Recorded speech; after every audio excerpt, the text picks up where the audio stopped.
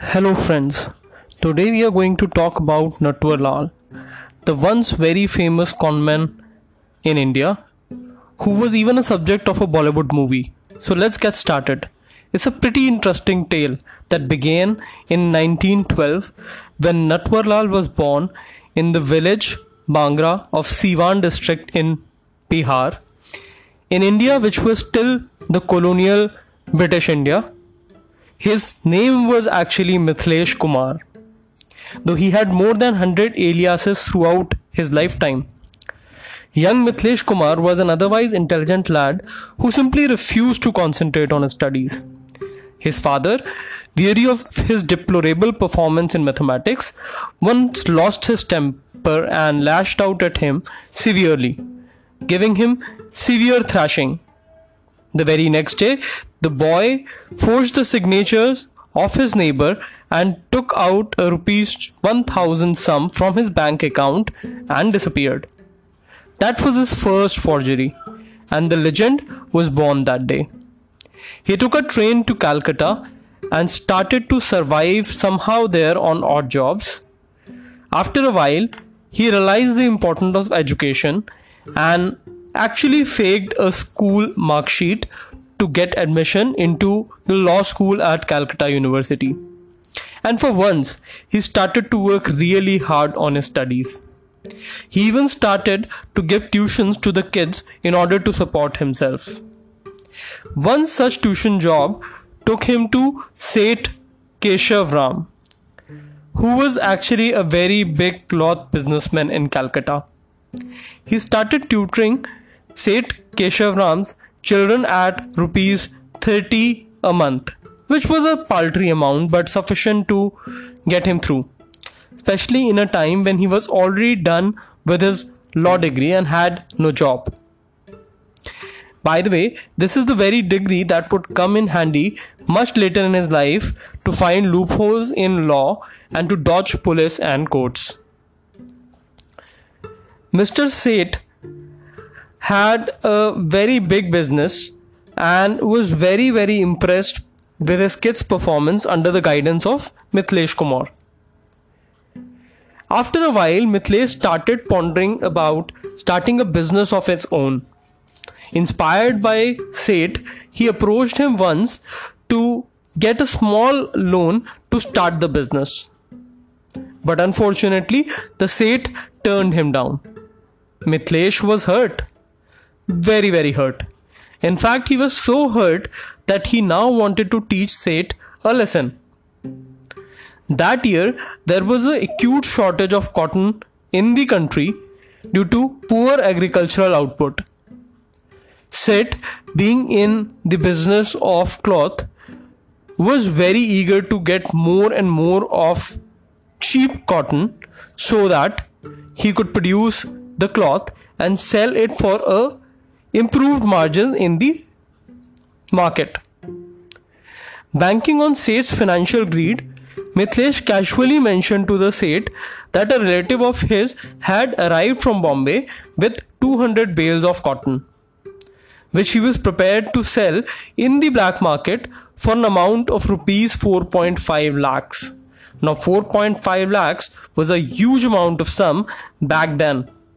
We're still talking about early 1940s here. Seth, sensing a financial clearing, immediately agreed to the price.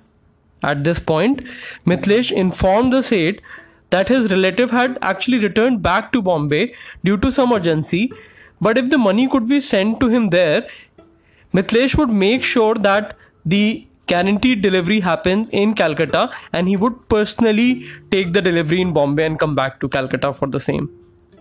The Seth, however, was not very confident and insisted that Mithlesh was accompanied by one of Seth's agents to Bombay to clinch the deal. Mithlesh agreed, and a few days later he checked into Stiffel's hotel in Bombay along with the Seth's agent. On the journey, Mithlesh very cleverly, though very casually, filled the agent with several stories of Bombay's mafia and the underworld, and how they were supposedly on the lookout for moneyed traders from outside of Bombay in the cloth market because they knew they were filled with a lot of cash. Understandably nervous, the agent begged Mithlesh to leave him behind in the hotel room and go alone with the money to make the purchase. That is what Mithlesh had wanted. Mithlesh agreed and departed with the sum of rupees 4.5 lakhs, but never to return. And thus was born the legend of Natwar Lal. Natwar Lal wanted to display his newfound wealth and immediately took a train to Patna and finally landed back in his village. He gave his father a rupees 1 lakh sum and also returned the education loan that he had swindled from his neighbor. He even announced that he was now a very successful businessman in Bombay and threw a lavish party for all the village folk. Something that he did every single time when he returned to his village from there on. Hardly surprising, he's still a hero in the village. In fact, the villagers have erected a statue in his honor. Natwar Lal was short and pot-bellied. He had frizzy hairs, but had a very graceful face and an imposing beard. His wide eyes exuded charm. He was an excellent judge of character, and he made friends with ease. He was cunning with a sugar-coated tongue and an extraordinary ability to convince others. All these characteristics would be very helpful in everything that he would do from here on. Natwar Lal's initial modus operandi was relatively simple. He swindled goods from the jewelry shops and the departmental stores in the cities he visited and sold them off in the other cities. He would first open the bank account in a large bank. He would then go on to win the confidence of the shopkeepers by paying for his purchases by the checks, which would be promptly cashed. Thus, he built a confidence with the shopkeepers, winning over their trust. Then eventually, one day he would withdraw all his money from the bank account and on the same day would go on to buy large amount of jewelries and expensive items like watches, etc.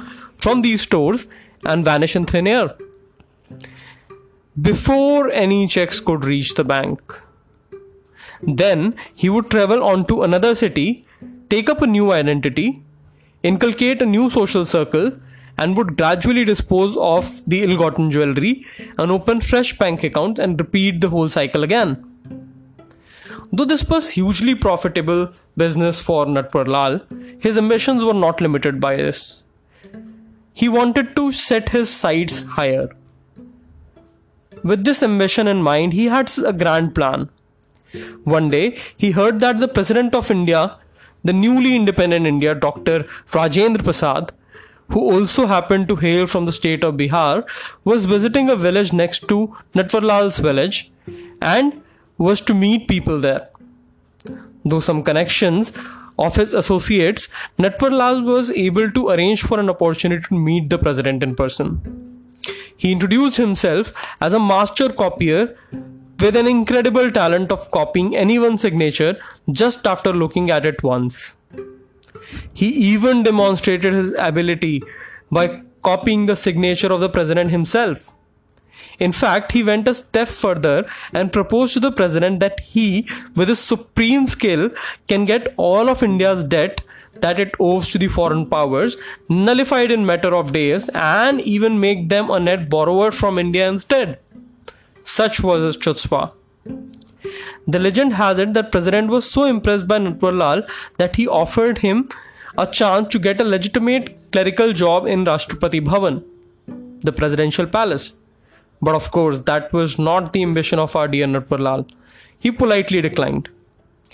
But this incident gave him a lot of confidence. This was the only validation he was actually looking for.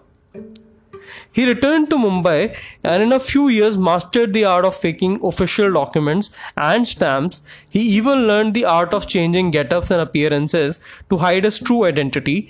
He polished his English language skills and picked up fluency in Punjabi and Urdu. He acquired upscale mannerisms in dressing and started frequenting restaurants and other socializing places that are usually reserved for the super rich. He could now easily slip into the persona of a government official or a super rich businessman at the drop of the hat, and got into his next big act, forging the railway receipts. Under this operation, Natwarlal booked railway wagons for allegedly transporting sugar and other commodities. He would pay the minimum transportation costs and then sell the consignment to buyers in the other cities where the destination of the train was by showing them forged receipts of the supposed goods. When the consignment finally arrived, they found nothing but bags of sands and bricks. He did not stop here. He posed as a government official and sold Indian monuments to the unsuspecting foreigners. He did this not once but several times. In fact, he sold the Taj Mahal, one of the seven wonders, not once but thrice. He even sold Red Fort twice, and even the Indian Parliament, an achievement that was too embarrassing for the government to let pass. Between 1970 and 1990, around 200 cases were registered against him in 8 different states. These cases collectively earned him 113 years in imprisonment. He was even arrested 9 times, but every time he managed to escape comfortably within a couple of years. In one such audacious attempt to escape from the high security prison in Lucknow, he simply stole the police officer's uniform and casually walked out with his head held high. On another occasion, while on the way back from a court appearance, he conned his escorts into allowing him to see his wife, who was supposedly waiting for him in a house on the route. The police agreed, and the Natwarlal entered room and slipped out through the toilet window in a very typical Bollywood style, while the police were still guarding the front door. The last time he escaped was in 1996, when he was already 84 years old. On this occasion, he was being transported from Kanpur jail to AIIMS hospital for treatment under police escort, when he disappeared at New Delhi railway station, never to be seen again. Just like his life, his death was a mystery too.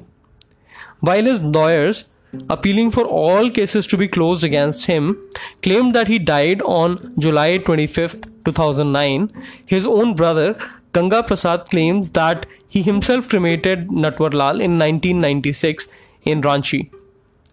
The cause and place of his death is still unknown. He was subject to the Bollywood movies of the 70s, which starred superstar Amitabh Bachchan, who played the character of Natwarlal. Around the same time, a similar conman was getting his act together in the US, Frank Abagnale Jr., who too used his signature copying talent to commit $2.5 million worth of frauds. He too found a place in Hollywood Lane of Fame with Leonardo DiCaprio starrer 2002 blockbuster, which was titled Catch Me If You Can.